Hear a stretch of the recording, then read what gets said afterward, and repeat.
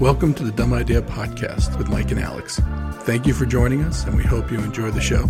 Please like, subscribe, comment, and share this video or podcast on any platform that you're listening on. Please visit us at www.dumbideapodcast.com.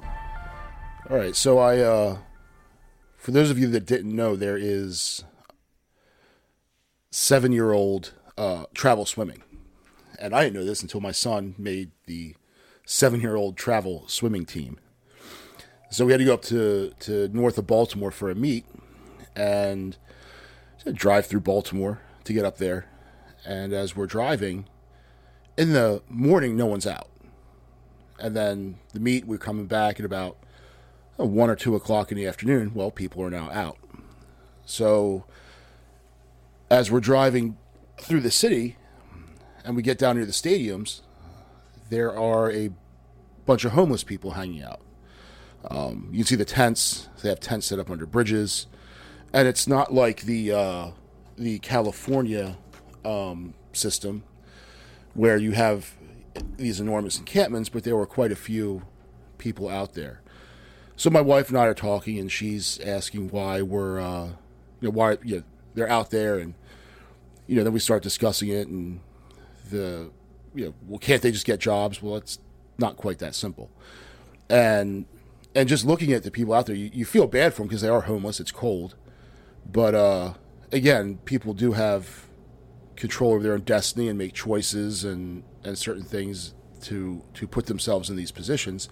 But some of it isn't that way. Some of it isn't as easy as that, as saying, oh, well, just don't be addicted to drugs anymore, or don't be schizophrenic anymore, or don't be both anymore. So it got me thinking as we're driving through the city and looking at this as to the policies that have gotten us to this point. Now, Baltimore's not as bad as California. California has the big encampments, like I said, but when you look at the amount of homeless in Baltimore, especially in the warmer months, it gets you thinking, where did we go wrong? And as I looked at it, I started doing some research because I'm a geek, and I geeked out on it a little bit, and went through a timeline of when this happened and causes, and a lot of it has to do with mental health and drug addiction, and that's kind of what gets them there. And with those things, it's not as simple as just, hey, let's throw treatment at them, or let's get them jobs, or let's find them houses, because the addiction and the mental health issues are what's running their lives and putting them on the streets. So, yeah, but that was the interesting conversation that we had. And with the boys there, they were seeing it, and we live in the suburbs, so they're not used to seeing that. For us, and for us, when we drive through the city, which isn't that often, that's only what we actually see. I mean, the problem is probably 10 times worse than what we can even see. Mm-hmm. Especially in the areas that, people from the suburbs, they're not driving through certain areas of Baltimore to see what else is out there. I mean, for all we know, in the middle of Baltimore, there's this place called Patterson Park, and who knows what kind of encampments are set up there. But it's interesting if one of the most widely debated topics is the causes of homelessness. Why are there homelessness? Why are there homeless in this country? We're the most wealthy country in the world. We shouldn't have any homelessness. The problem is that it's a very, and we talk about this all the time, a lot of topics are nuanced, right? So, for example, with the mental health issue, it's not like people just run out and go right up to a police officer and say, "Help! I've got mental health issues, and I'm not going to be able to make my rent this month," or my schizophrenia is acting up, Mr. Police Officer, can you help me? And I feel like for the most part, a police officer might be able to, like, hey, here's a number for social services or something, but they're not going to be like, okay, let's sit down and have a therapy session because that's what I do. No, they don't do that. That's not their job, right? Yeah. And unfortunately, and this has been a trend probably over the last 25 to 30 years, money to go into treating and identifying mental health issues has gone way down, and it's only kind of resurfaced, I'd say, in the last 10 years as a hot topic, some of which got spurred on by some of the school shootings. But, and you and I have talked about this before, like, especially in my scenario, I definitely have some mental health issues that I've had to work through over the past couple of years. In fact, going back 9 years ago, like starting with therapy, some drugs that help. I mean, I'm not hitting the fentanyl pipe, you know what I mean? But like medically prescribed drugs that help kind of level out some serotonin levels or whatever, to kind of help go through your day to day. The thing is, though, for someone like me who has health insurance, who has the wherewithal to know that, hey, help is available, not everyone has that.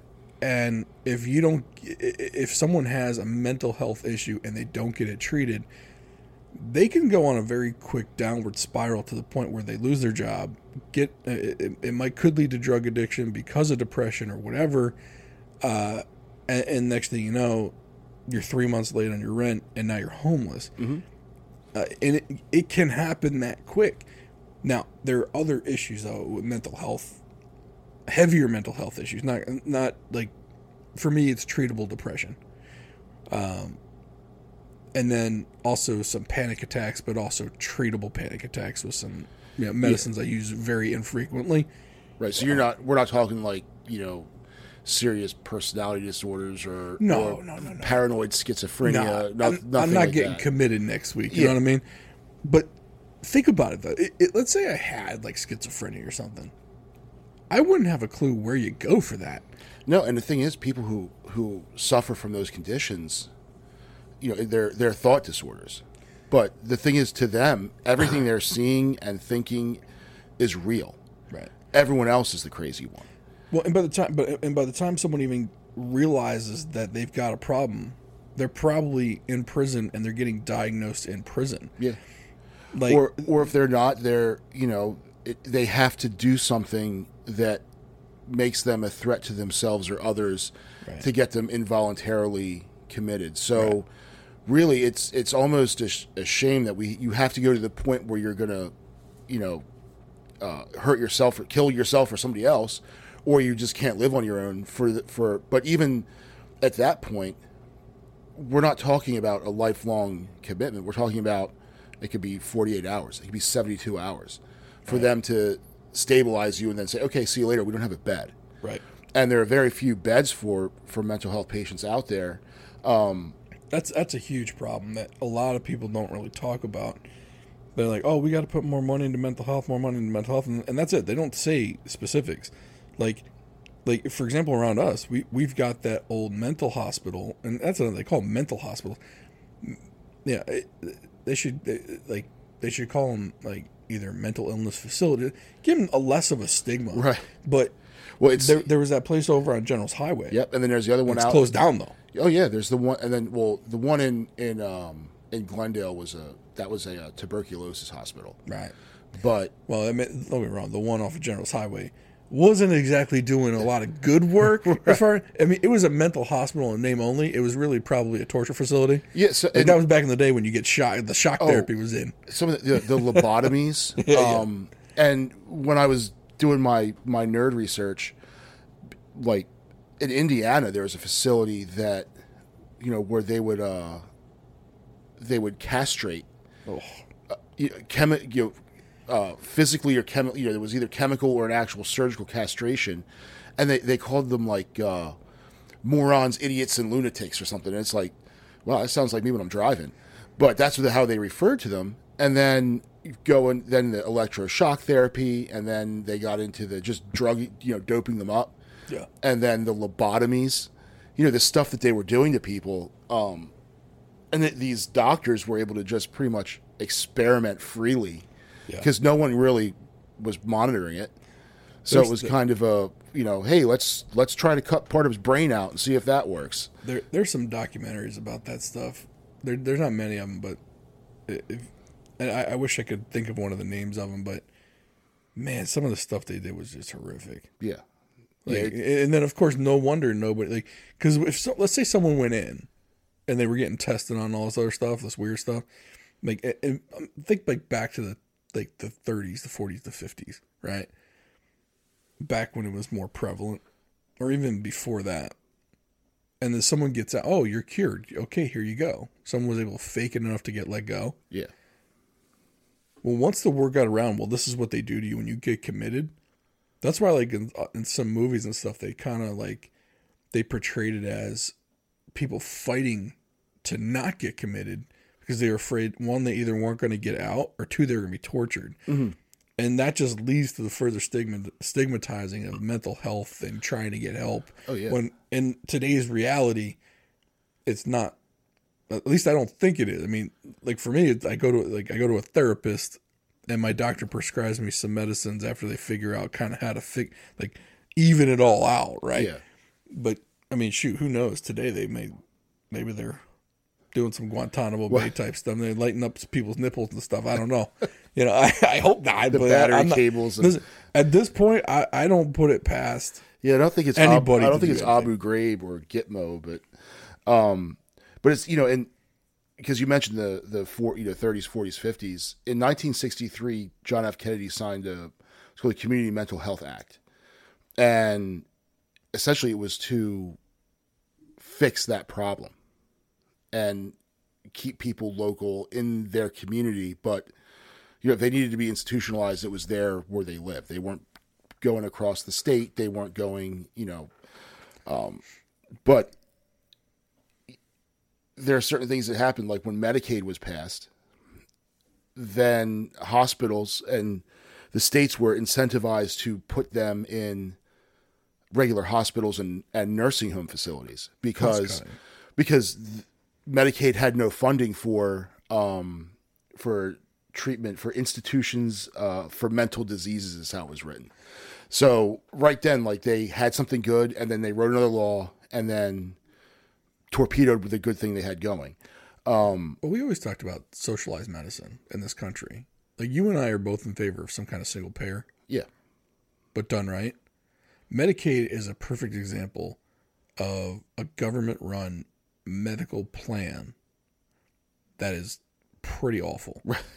Like, and I'll give you an example. My grandmother, my grandmother was born, I think she was born 1919, 1918. Like, yeah, that's where I think that's where my grandmother was. And she passed away, I believe, around like 85, 86 years old. All right. But in her latter days, she had to be in an assisted living facility, and she had to do it via Medicaid. So basically, she would go in. She goes into a facility that accepts Medicaid. Not all of them accept Medicaid because Medicaid doesn't pay very well. Yeah. And essentially, she was in a glorified hospital with beige walls and, you know, the plastic vinyl tile flooring. Nurses run up and down. I mean, some of the patients, and they were definitely patients at this point, where, like, my grandmother had all of her faculties. She can move around mostly on her own for the beginning part she was there. Mm-hmm. But they essentially had her in a hospital wing, with patients that couldn't feed themselves. Oh, yeah. Needed to be bathed. But I guess my point is, you know, because that was what Medicaid was willing to pay for. Yeah, she spent probably her latter 8 to 10 years of life in not a great facility. Right. Like, it wasn't. It's like, it's not something you call home. And for me, it was like, you know, this is what we're doing to our senior citizens at this stage of their life, where it's extremely expensive. Not many people can afford a private place for them to live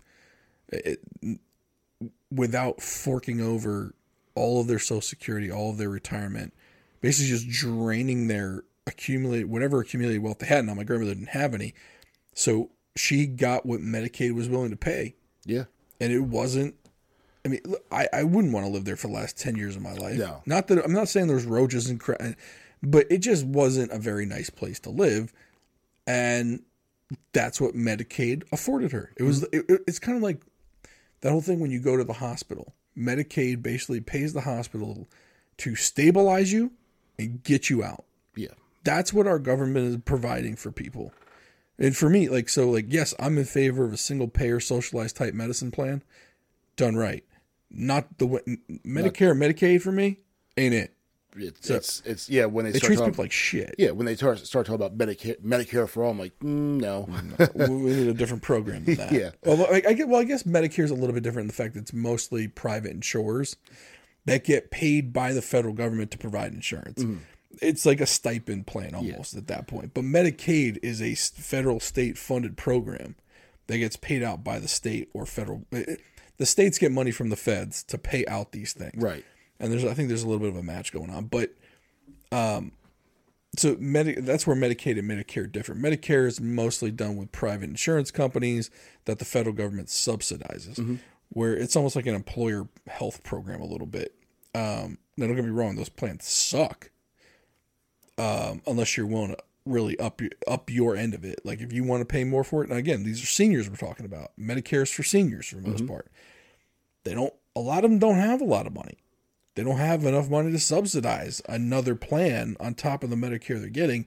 And Medicaid's even worse because Medicaid treats people like garbage. Right. You are a number, and they are going to do just enough to keep you alive until you die. That's it. Yeah. Yeah. They're not moving mountains for you. Nope. Not at all. And there's no luxury. And when you get into some of these, when I went through this timeline and saw like where it went, there were some other laws that came out that kind of, contributed to the problem. There was it was called the Lanterman-Petrus Short Act that was in California. It essentially made involuntary hospitalization more difficult. Mm-hmm. So when you had that person that was schizophrenic or whatever condition they had, because I'm no psychiatrist or psychologist, aside from the Psych 101 and abnormal psych I took in college, but those sort of that act was really detrimental to treating people. And I think it was designed, again, like a lot of these laws, the intentions are good, but nobody thinks, and no one's playing the long game. No one's looking down and seeing what are the second, third, fourth order consequences to these laws. We're doing something that's going to make us feel good now, but we're not thinking about or we're doing something to treat an anecdotal issue or a one-off thing that was awful, but we're not thinking what's the ripple effect? What are the ramifications down the road? And this is an example of that, where they passed a law to make it harder to put people probably into those awful institutions. Yeah. But it kind of really hurt trying to get anyone long-term care. Yeah, I think part of that though was because there were, again, we're talking about a different time. So I'm not saying, I'm not judging what happened back then, because I wasn't around. Different times, different mindsets. Yeah, and I don't think I don't think it's fair, and it happens all the time. You can't look at the actions of people in the past through today's lens. Right. Well, I guess my point was this. I think one of the reasons why that law was put in place was because people were committing family members who probably didn't deserve or need to be in a mental institution. Yeah. And again, when we talked about this a couple minutes ago, when these people got put into the mental institutions, it wasn't sunshine and rainbows. Like, it was torture. Yeah. A lot of times, because they didn't know how to treat mental illness back then. That's one thing. Like, mental health and mental health providers, the studies that have gone into the human brain have come an extraordinary long way from what they used to be. Again, I mean, they used to use shock therapy for something as simple as depression. Yeah, that was a legit treatment. Yes. Or they would, what was it? I think they used ether also. Yeah, there's another drug I forget the name of it, but it was essentially like it would just turn you into a zombie. Yep. So when you see the movies and you see the people like shuffling around like zombies, like that was the drugs they were on. It was opioids. Yeah. Because back then opioids were not. So right now opioids are in the news because of the Sackler family. By the way, if you haven't watched a show called Dope Sick on Netflix, unreal.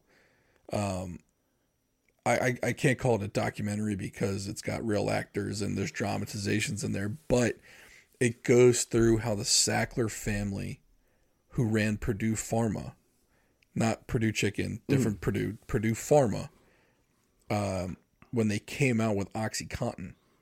And that's, for people that don't know, that's what Rush was hooked on. Not just him. A lot of people have been hooked on that stuff. Under the guise of a professional doctor being sold a bill of goods. Mm-hmm. Like, they were literally told there's no possibility of addiction if you prescribe OxyContin. Well, the problem is, there were a couple problems. They got the dosage wrong for the doctors. So the doctors were prescribing not enough, and some patients weren't feeling that, weren't getting the proper effects of the pain relief.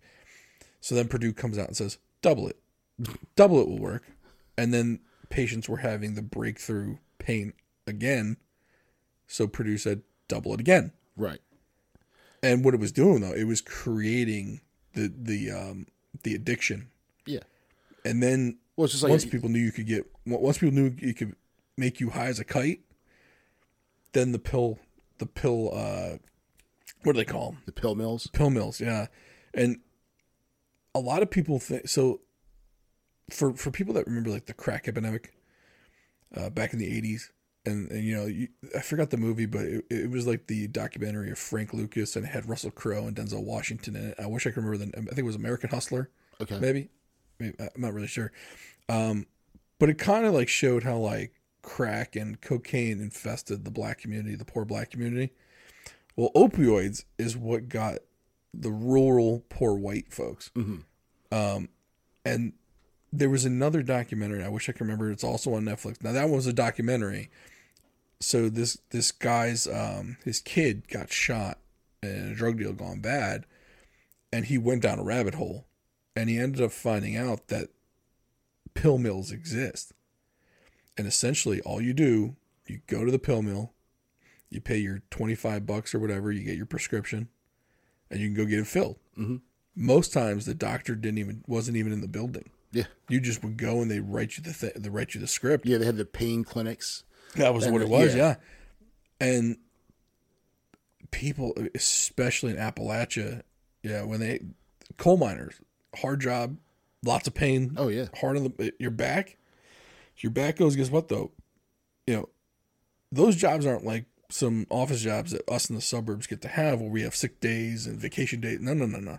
If you don't go in the mine, you're not getting paid. Right. So they would hook them up with OxyContin. Feel great, feel no pain. Go in the mine, you get your work done. Well, do that enough, you get addicted to it because it's an opioid. Well, my point of this is, back in the day, opioids were seen as an effective drug. Oh yeah, they treat everything. Yep. It came in like a little bottle. Yeah, it's liquid form. It's funny, like when you read the ingredients of old medications, and it's like, you know, for cough syrup, and it's got heroin in it. Yeah. You know, Coca-Cola's coke. It's like, you know, this cough syrup has cocaine, heroin. I'm like, Jesus. right. And the funny thing, they were giving it to kids back then. Like, Tommy's got a little too big. Is that the Skid Row, like, to go order? Or is that I'll tell you, no wonder that World War II generation was so tough. Then when they were being raised for, like a broken arm, here's some opioids. Yeah, get back out. Here's some meth. Well, in the German army, like, they were like all hopped up on meth. Yeah. The Luftwaffe, those pilots were given, you know, when they fly those, especially in the, you know, they had a different philosophy now completely off topic, but they had a different philosophy when it came to pilots. We would rotate our pilots and air crews through. Mm-hmm. So their pilots, though, would fly until they died. And they would just fly mission after mission after mission. And, well, in order to fly an airplane for, you know, 20 hours, you got to be awake. Right. So they would just get them all hopped up on meth. It's the early version of no dose. Yeah. Remember that stuff? Oh, yeah. No dose before the 5-hour energy. And there was, like, what was the other one? Was it Vivarin? Yeah. Oh, yeah. I love how they're like, 5-hour energy. Yeah. Perfectly safe and not harmful. Like, what? Are you kidding me? Like, just some random stuff. Well, it's got guarana in it. Yeah. That's safe. Yeah, hey, and how bad could it be? I bought it at the counter of the gas station, right next to the Yellow Jacket penis pills. And they probably sprinkled some crack in it. You know, you know what? The small minor detail they don't tell you. But back to the original topic of discussion. But finally in 1980, Jimmy Carter of all people kind of got it right and signed the Mental Health Systems Act. And it was just essentially to go back to what Kennedy had started and to restructure it and make it better. But that lasted about a year until 81 when the under Reagan, one of those omnibus spending packages came and they removed all federal funding from mental health. And that kind of puts us where we're at now, with prisons in the streets being the largest mental health facilities. Well, prisons is another topic of conversation because the Prison Bureau, one of the largest lobbying firms in this country is the lobbying firm for prisons. And I bet you people are going, what are you talking about, man? Well, most federal prisons are privately run. Yeah. So they're not, the people that work in them are not federal employees. They're contract employees. Mm-hmm. So essentially, it can work kind of both ways. Either the private company can build the prison and staff it, or the federal government will build the prison and then pay someone to run it. Well, anyone who's seen Orange is the New Black, that was one of the big things when they switched from the feds running it to the private contractors, and then the quality, and I'm not sure how accurate it was, but to say that happened, the poor quality of employees got even worse. Yeah.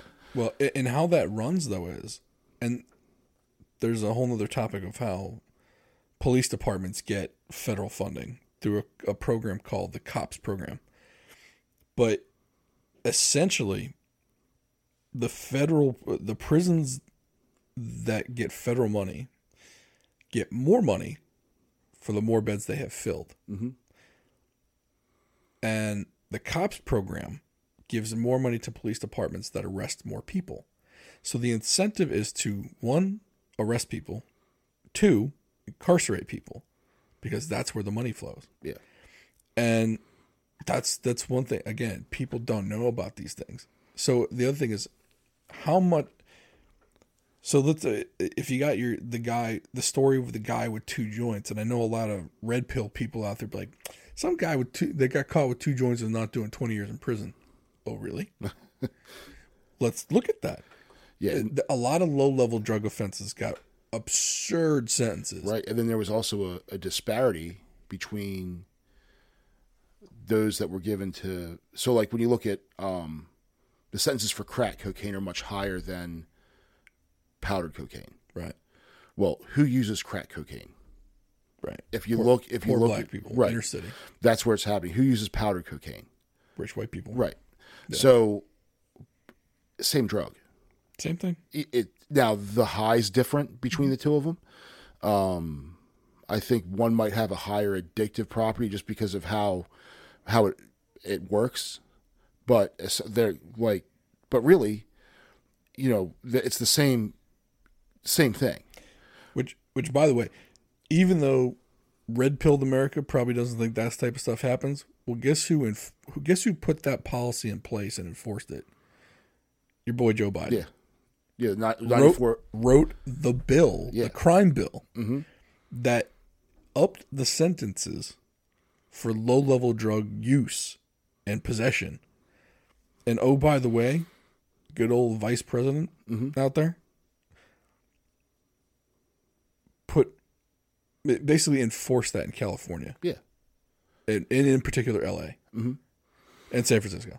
And Oakland, which, look who they happen to be. Right. Yeah. And so it's like, I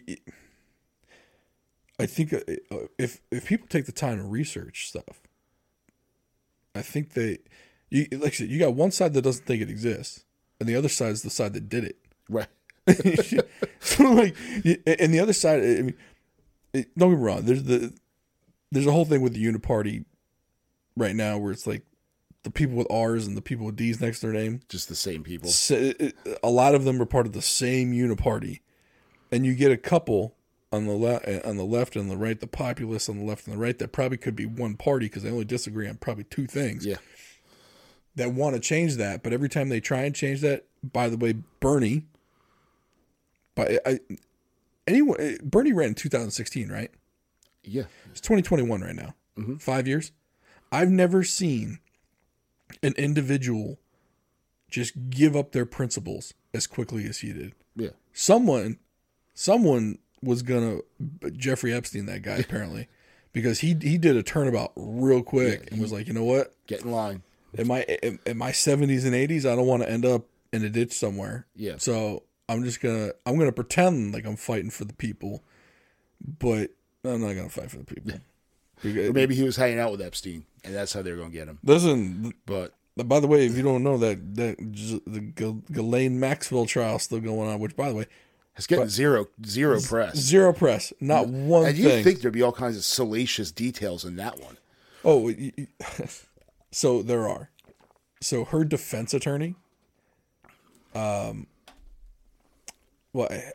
trying to, man, I got to see if I can remember these bouncing, the bouncing balls here. So the prosecuting attorney is someone's famous kid. And I'll look it up when we talk a little bit more. Also happened to be the prosecutor on the Epstein case. Okay.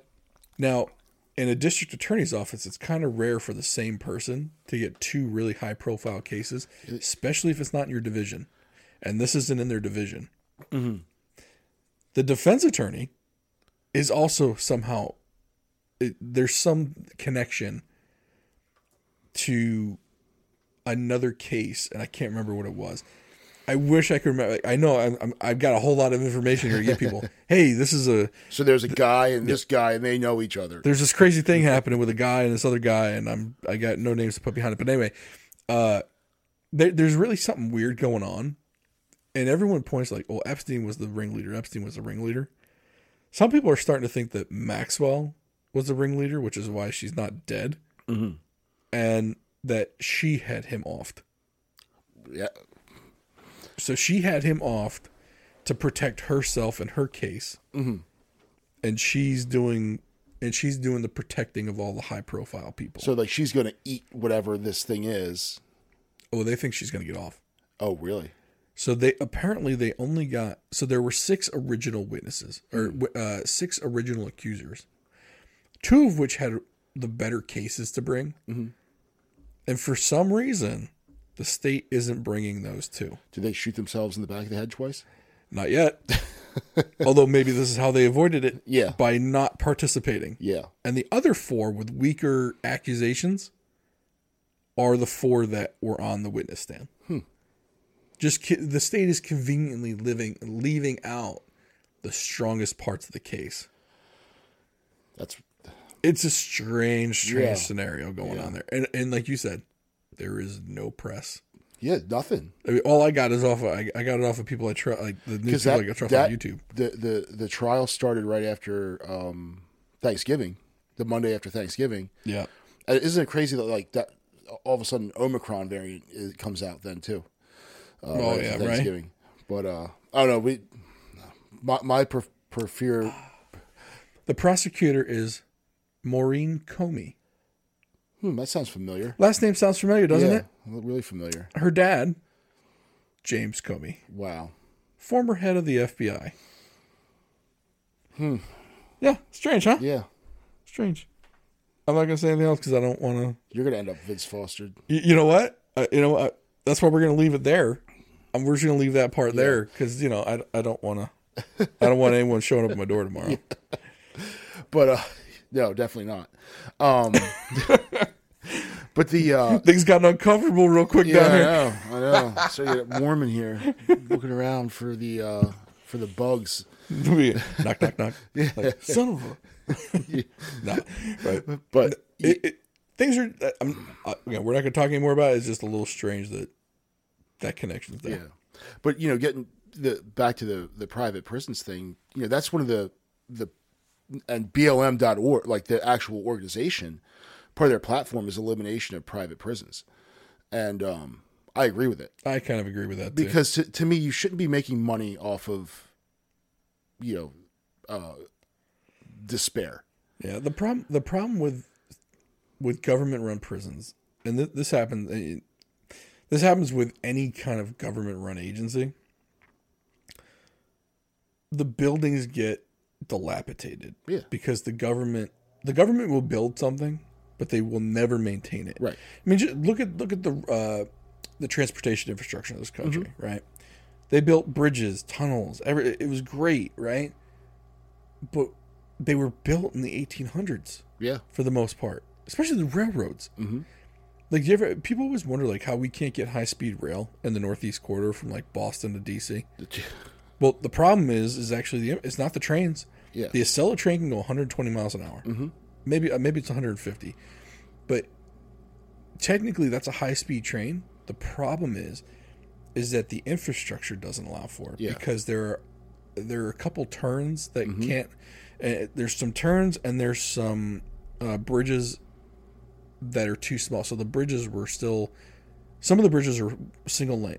Yeah. So if you're on the north side, you got to wait for someone to come up you got to wait for someone going north before you can go south.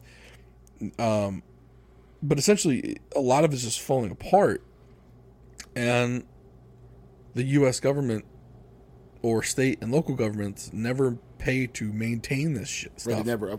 At one point, the United States had one of the large, because people always talk about European rail.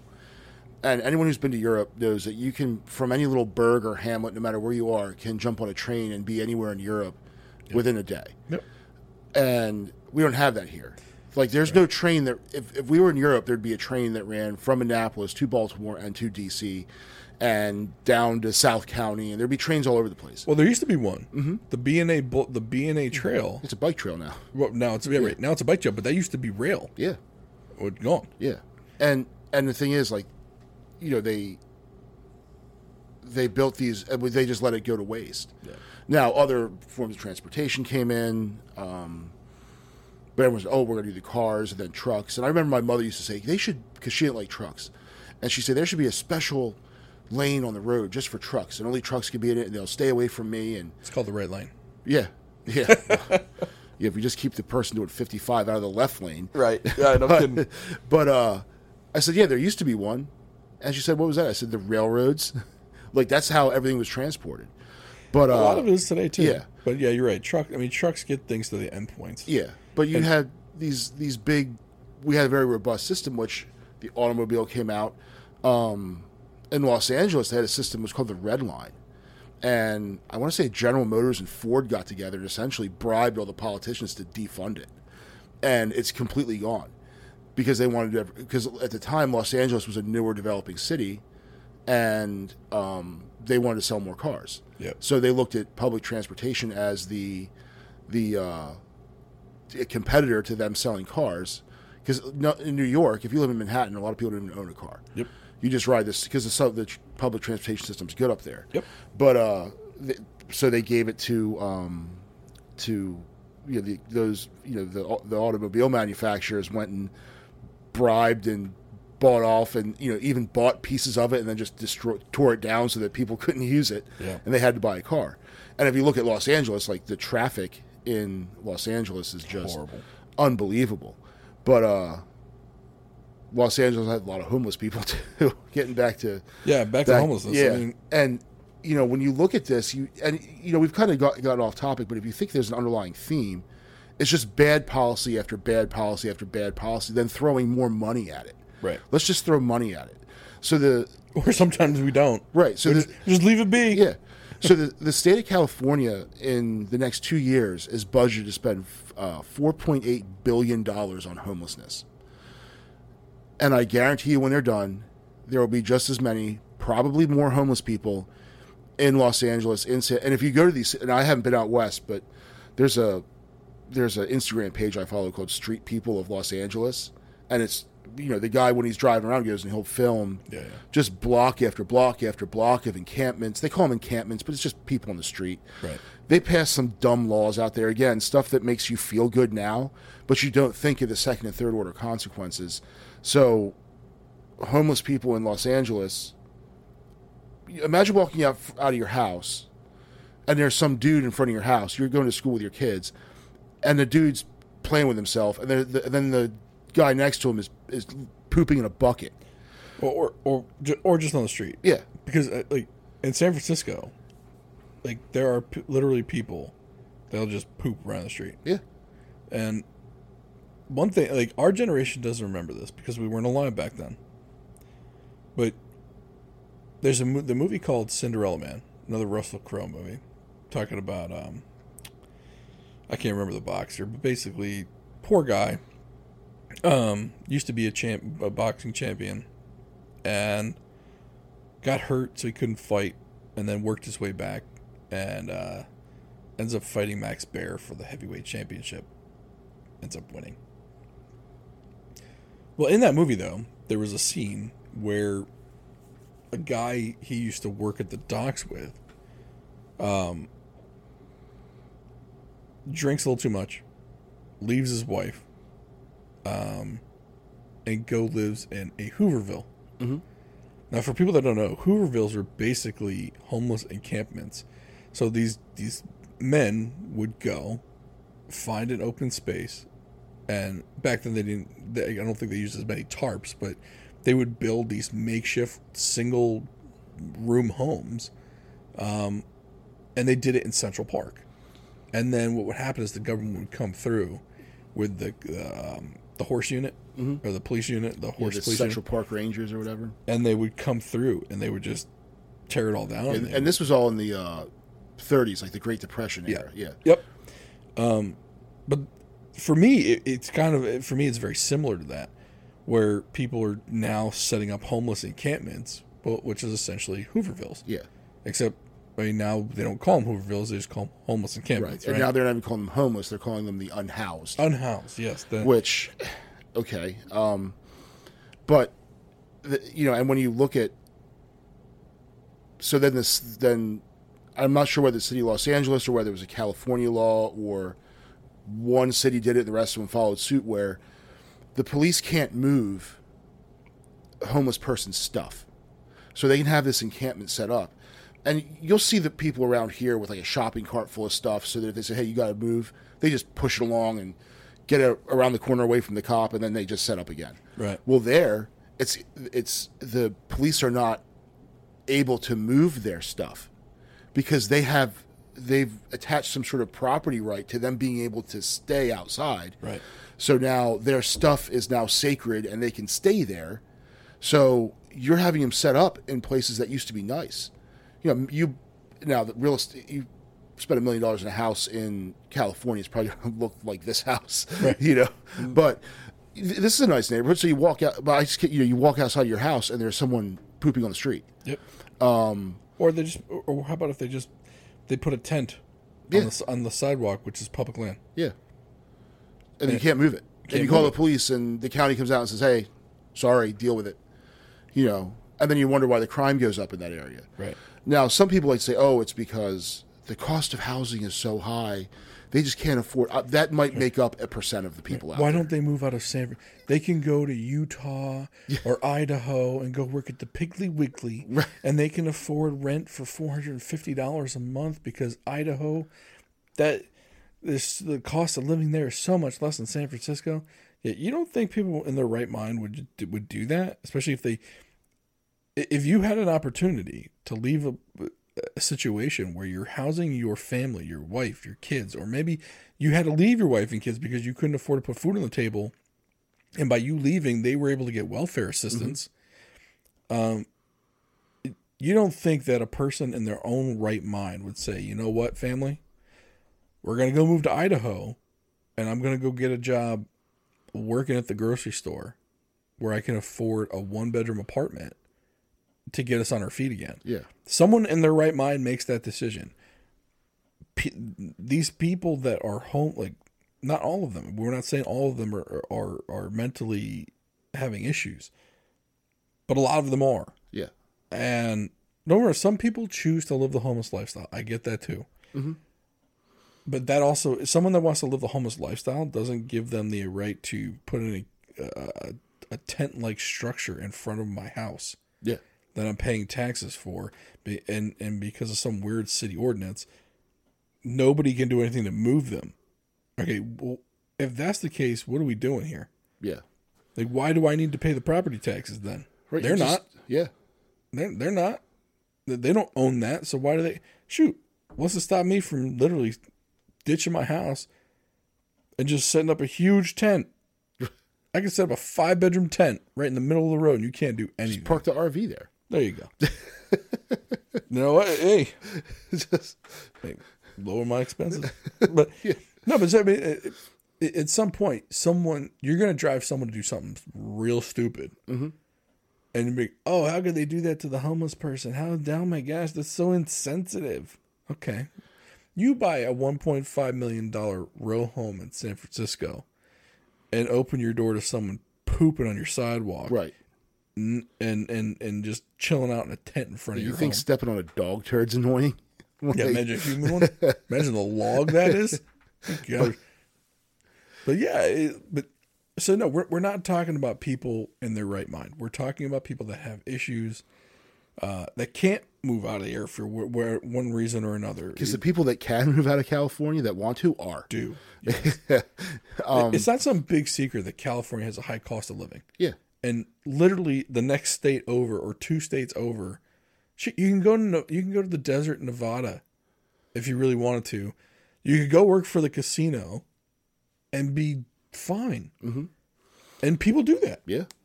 People go to areas. I got a buddy. He lived here for a few years. He was a pharmaceutical sales rep. Makes a lot of money, right? Was from California, though. But even he, after living in California for about 10 years, he was like, this is getting out of hand. Moved to Arizona. Mm-hmm. Moved to Phoenix. Just because, and he got the same size house for $500,000 less. Yeah. Was still near a major airport, so could still do his sales runs where he had to go. And didn't have to put up with a lot of the BS anymore. Yeah, didn't have to, But none of it. But not everyone is like I said, not everyone has the ability to just get up and move. But Right. people in their right mind will go to where the work is and where it's cheaper to live if they're in a situation where they're facing homelessness. Yeah. But we're not. Those aren't the people we're talking Yeah. about. And they did a bunch of stories back in the I guess right around 2008 and all that stuff when the markets were crashing during the recession of people who couldn't whose houses were foreclosed on and they were living in their cars and like different places were setting up like safe places to park so you could sleep in your car. And I think they would like you to believe that all the unhoused, again air quotes, are those people, but they're not. There's certain things that is encouraging more people to come there. One, you just have the weather in California is year round. It's hospitable. Right. 77, sunny. Yeah. Barely any rain. Yeah. You don't see it. Now there are homeless people in DC, Baltimore, Sure.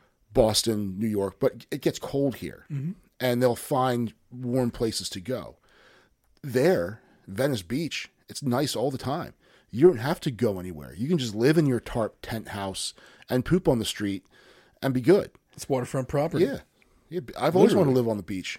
Maybe Literally I'll go. waterfront property. But I think also they call them encampments. They want to make it seem like it's these nice places. They're not. Like they're sick people there. Mm-hmm. They're physically ill, mentally ill, and then there's then there are those that are preying upon them that live there as well. Right. So, and then the state's just going to throw money at it, and there's no incentive structure to make them want to. What's the accountability? I don't think there is any. No, there's not. To be honest with you, I think from the government's point of view, I think they're willing to just wait it out until they all die off. Right. But the thing is, there's going to be another crop behind them because there's plenty of dope and there's plenty of mental illness to go around for everyone. They don't see it that way, though. I don't think they see it that way. They think there's only a finite number of people that will get themselves into this situation before times get better or whatever it is. Like before this period of time ends and this situation won't happen anymore. Yeah. these people will just die off. Yeah, it won't be the thing. No, it won't. Or they'll all do something. You're right. They'll all get killed, or they'll all do something stupid enough to get themselves put in prison for a long enough period so that they're like gone. Or the media will stop caring about it, or the people will stop caring about it. Yeah, because it won't be the thing anymore. Right. You don't have to worry about it. The thing is, when you have human beings living on the streets, though, that's something that you can't just ignore. But I mean, they're pretty good at ignoring all kinds of stuff anyway. No, but the red pill side of this is that, well, people. This is America. People do what they want to do. People are free to do as they wish. Government shouldn't be involved in this. Yeah, that's also a crock of nonsense. Too. Yeah, like look, I'm not saying the government needs to take care of all these people or do all this, but I'm just saying, look, if the one thing this country is somewhat decent at as far as the people are concerned, not necessarily the government, when the people know there's a problem and they can help, most of the times they will. Mm-hmm. I mean, that's why organizations like the Red Cross exist. Yeah. Habitat for Humanity, Wounded Warriors. Mm-hmm. There's a lot of, and there's a lot more. I'm just naming the few right off the top of my head. I think Paul Walker, the late Paul Walker, everyone knows him from the Fast and Furious, but the guy had a charity set up where he could raise a lot of money. And, for example, his charity went to Haiti when they had the earthquake. Now, the Clintons also went to Haiti with their charitable organization, and they siphoned off a whole bunch of money. Paul Walker's group, though, 100% of the funds went to go helping people in Haiti, mm-hmm. and Paul Walker went himself.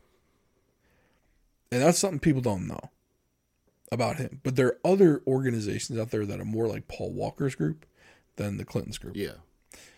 And don't get me wrong, there's a lot of organizations that they have a lot of overhead. So people are like, well, you only 10 cents on the dollar goes to actually helping people. It's a little exaggerated, but even if it was 50-50, but at least they're willing, they've got the ability to mass, what's the word I'm looking for? Deploy. Yeah. Into situations, right? And the private individuals out there, red pill, blue pill, doesn't matter, are usually more than willing to donate to those causes because they know things will get done. I mean, a lot of people that are red pill would rather take that 25 or 30% they're paying to the federal government and give it to those. Yeah, they don't. It's not the actual. I mean, don't get me wrong. Yes, would they like to pay less in taxes? Sure, but their biggest problem is they pay these taxes to a hugely inefficient organization called the federal government or the state government versus a private organization that can just get stuff done. Right. Like I think if the proposition was, hey, take this 30% instead of give it to federal government, give it to Habitat for Humanity. Done. Yeah. I think a lot of them would do it in a heartbeat. But beside the point. Yeah. And I think that's my, because like you have one side that thinks the government's the only answer and the other side that thinks the government is the absolute wrong answer. But government done right can be the right answer. And sometimes it has to be the government that comes in and does it. But for whatever reason, they just won't do it right. I think it's because you have individuals, you have people that are looking out for themselves or for their own agenda before they are looking out for the result. Or you get into these things where they pass something that makes them feel good, that they think's doing a good thing, but they're not looking down the road to see what the result of the policy is going to be. And when you look at like this, the endless cycle of poverty and despair in some of these cities, you can see where there's tons of money. You go to Baltimore City schools, they spend the most money per student of any school system in the state. Problem is it doesn't go to the students. Right. It goes to the over-bloated Board of Education and administration. I mean, to be honest with you, it's the same way here in Anne Arundel County. Mm-hmm. A lot of the money here isn't going to the schools. It's going to the bloated salaries of the Board of Education. Yeah, administrators and right. I'm not talking about the elected people. I'm talking about the superintendent. I mean, superintendent it's $400,000. Yeah, plus perks. Mm-hmm. Like the perks are. It's another topic altogether. to run a school district in which he pretty much has no say anyway, because the elected board, has more of a say than he does. Yeah. On how things are run. So it's like, what are we paying for here? Yeah. Yeah. And we had talked about this in another podcast, like the number 5 or 6 transportation logistics person making over $100,000. Mm-hmm. Are you kidding? To do what? To tell us that we can't have a bus. Yeah. Because we're within a mile of the school. And now no one can have a bus because no one's driving them anyway. Talking about that one too. Yeah. But yeah, it's like the inefficiencies are incredible. Like we have our normal budgets were about $1 to $1.5 trillion before all this COVID stuff happened. Mm-hmm. This latest budget's like $5 trillion, which is crazy to me. But $1 trillion, and we can't do some basic things for the people of this country. Yeah. And the thing is, because everyone's got to get paid. And $1 trillion is such a number that people don't really understand how big of it. So $1 trillion is 1,000 billion. Mm-hmm. And $1 billion is 1,000 million. Yeah. 100,000. Yeah. No, that's not right. 999,000 million, and then it's $1 billion. There's a lot of numbers thrown out. Yeah, a lot of zeros in this. Yeah, so it's 1,000 million. So we didn't bring our math right game. So like $1 trillion's like $1 billion million. Like it's crazy. $1 million. It's nuts. So much money. Yeah. So like I'd be happy with just a cool mail. Right. You know. Can we get a little bit of that? Yeah. Let me have some of that action. And no. But you want to know what the states do? They tease everybody. Give us $1 at a time. Got to be in it to win it. Yeah. We got to pay to play with the freaking lottery system around here.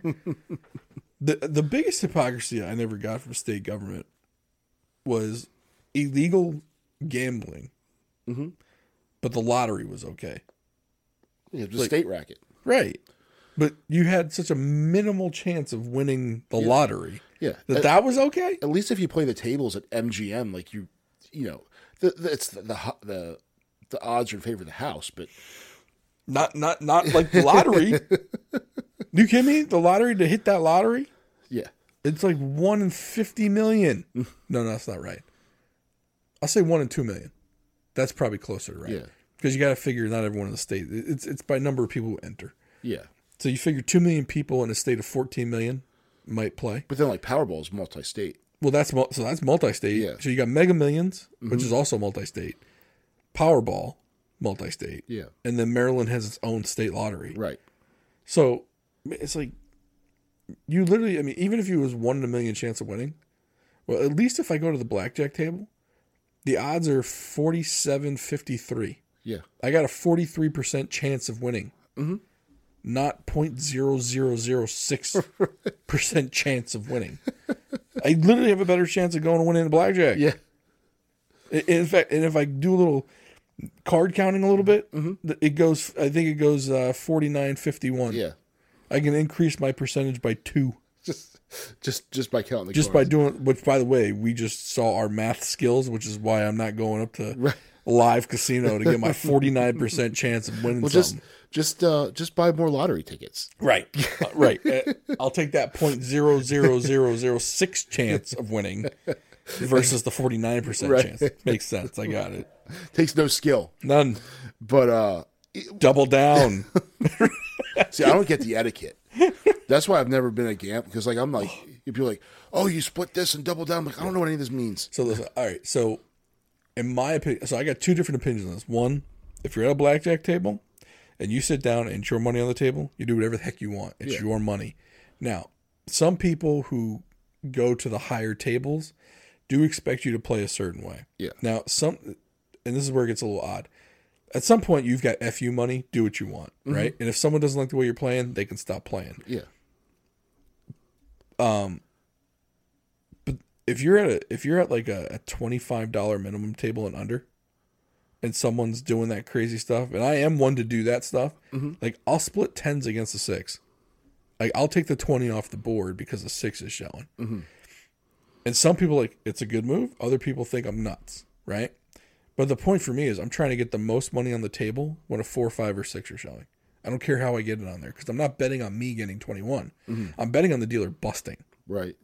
So for me, I don't care if I got a 12 or a 19. I don't care. That dealer's showing a 6, and odds say he's got a 10 underneath, and he's going to hit something higher than a 5. And I'm going to win everything regardless of what I got, right? That's the old thinking of, that's how you get your odds to 49%. Yeah, see, the only thing I know about blackjack is 21. Right. I don't know. You lost me there. Right. But I guess so here's my thing. If I'm at a $25 minimum table or under, and I'm doing this stuff, and someone decides to chirp at me, I tell them to go pound sand. Like, get out of here. Like, there's a $100 table over there. They'll play more like you want. Yeah. This is a $25 table. I'm here for some fun. Right. I'm here for some action. If you're playing at the $25 table, expect $25 table shit. Right. Exactly. Exactly. Right. Right. And you get like these old, like it's mostly like the older people that get all pissy with you. Geezers. Yeah. And I have no problem telling them to piss off. Like, nah, you can go down there. Yeah. I'm doing what I'm doing. You do what you do. I'm just gonna buy like 38 lottery tickets. Right. Well, the funny thing about this table, it's not my responsibility for you to win money. Right. You do what you're gonna do. I'm gonna do what I do. Which is probably another reason why I just go to the craps table and throw some dice. Yeah. That's a hell of a good time. Yeah. Yeah. I don't know anything about it. That's great. I played dollar roulette on a cruise. That's the extent of my gambling. And I'm usually there for about 20 transactions before my $20 bills go, and then I leave. Right. but yeah, the lottery it's funny because in my research, one of the things that came up, like, because I was just looking at like other bad policies and laws that are out there, and I saw like lotteries, and it was from the Heritage Foundation, so it's a little. Yeah, I think that was what. Yeah, you gotta take that with a grain of salt. Because they're super. I mean, they're like libertarian, like Cato Institute type stuff. Don't they put on the CPAC conference? Yeah. That's pretty. That's as red pill as it gets right there. Yeah, that's almost, that could be Christian Coalition type stuff right there.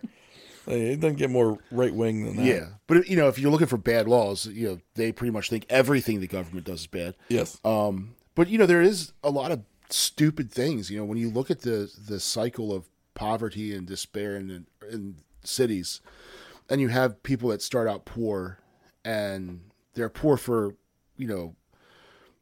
they started out that way.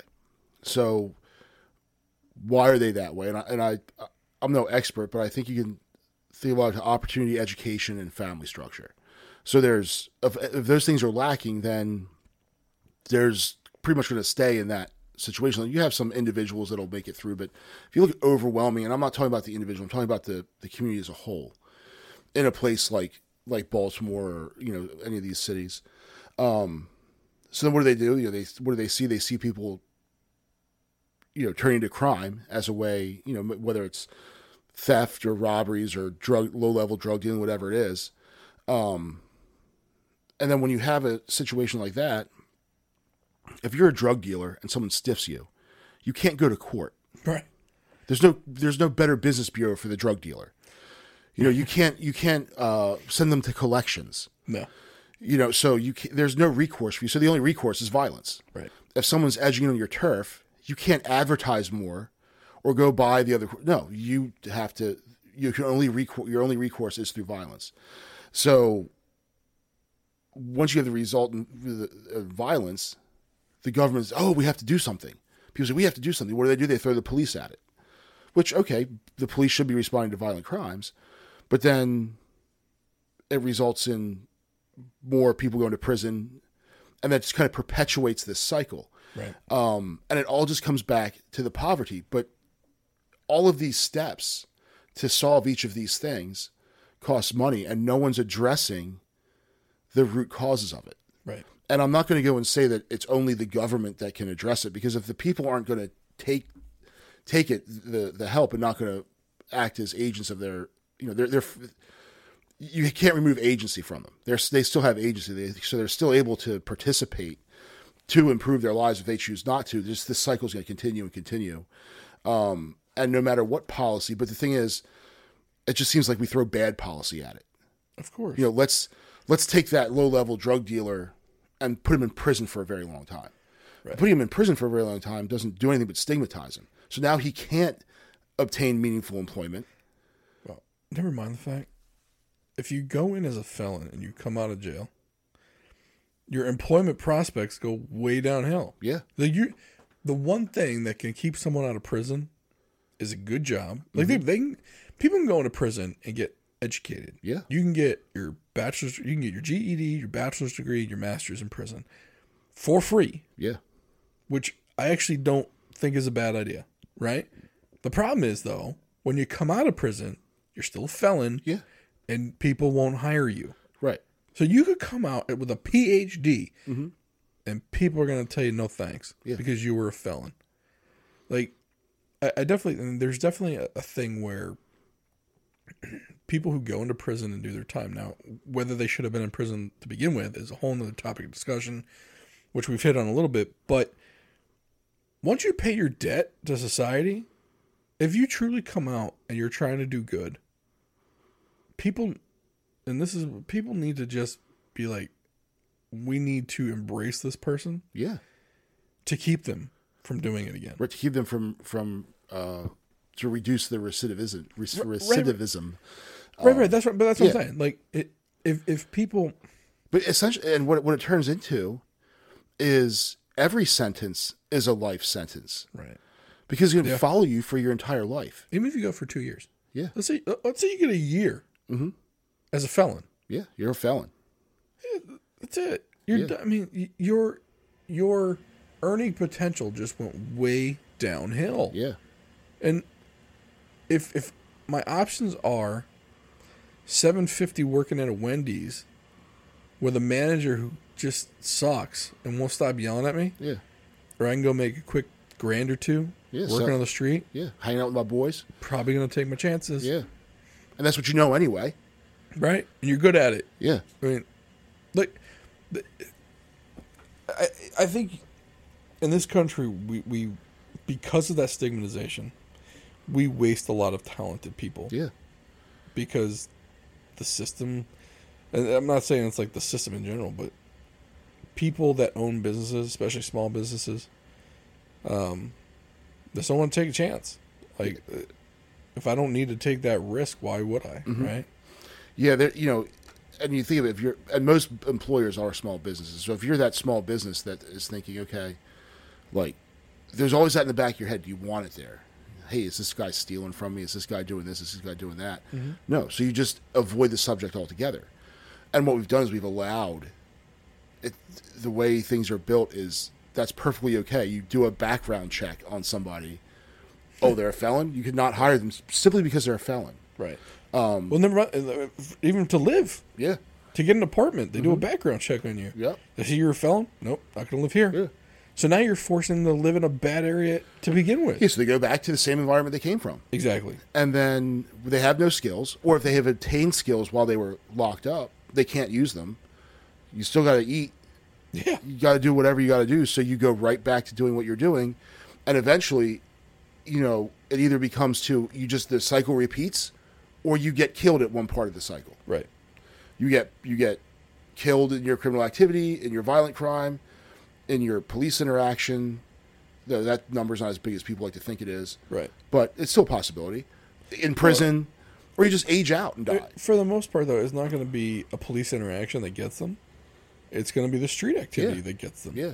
I mean, by the numbers, I believe it's 25 times more likely to have harm done to you on the street than versus with a police interaction. Right.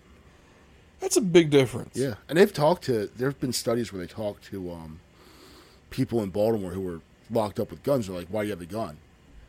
And none of them say, it's because I'm afraid of the police. Right. None of them are strapped because they're afraid of the police. They're strapped because the other dude has a gun. Right. And when you're selling drugs on the street corner, you can't go and say, hey, the other drug dealer's shooting at me. Officer, can you come take care of that? Right. Like, you got to handle your business. So, that's why they're... I think there's a whole world people don't even know about. Yeah. In that regard. Yeah. And don't get me wrong, I don't think it's not race. I mean, some people think it's a race issue. I don't. Parts of it might be. But if you don't think Hispanic and white people are doing the same kind of drug game, out of your mind. Yeah. It's happening all over. Yep. Different areas are run by different groups of people. You got Dominicans, you got black folks, Jamaicans, Haitians. Yeah. Well, and on the West Coast. I'm not even going to say just black people. There's certain sects in the black community. Haitians, Jamaicans. And I'm not going to I don't want to just, but other parts too. Oh, yeah. Well, if you go to the West Coast, you've got the Triad, Yakuza, the Vietnamese street gangs that are coming, that are there. So and the thing is, like, look back to the 20s and 30s. It was the Italian mafia, the Irish mafia, the Russian mafia, the Jew, and they all started. To this day, you still got them. Yeah, they're still there. Still there. Yeah, they're just quieter. Yeah, and that's because the police went after the Italian mafia. So what the Italian mafia did, went underground. Mm-hmm. Just became a lot. I mean, they finally realized, hey, look, we can't be out and about. Yeah, flashing all this stuff going on.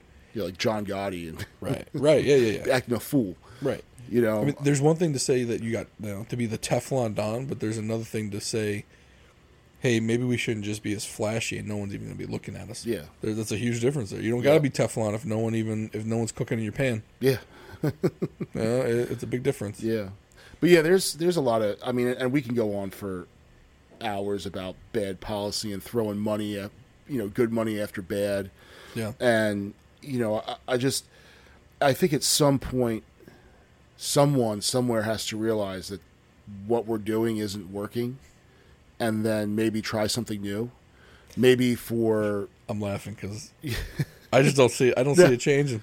But maybe for the drug addiction piece, rather than treating it as a criminal justice issue, we treat it as a health issue, as a public health issue. I hope so.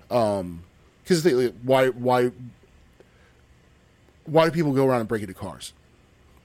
To get change and stuff, Now, that's not always the reason. Some people are trying to do identity theft with the information they're getting out of it. But there's an underlying reason why some of these crimes occur, why homelessness is around. So if you're to go after the root cause, and we're just treating symptoms. We're not treating any of the root cause. So, if the cancer is still under there and you're just going after what you can see, meanwhile it's spreading, or the iceberg, if you lop off, only 10% of the iceberg sticks above the water. Right. So you chop that 10% off. Well, guess what? The rest of it just bobs up.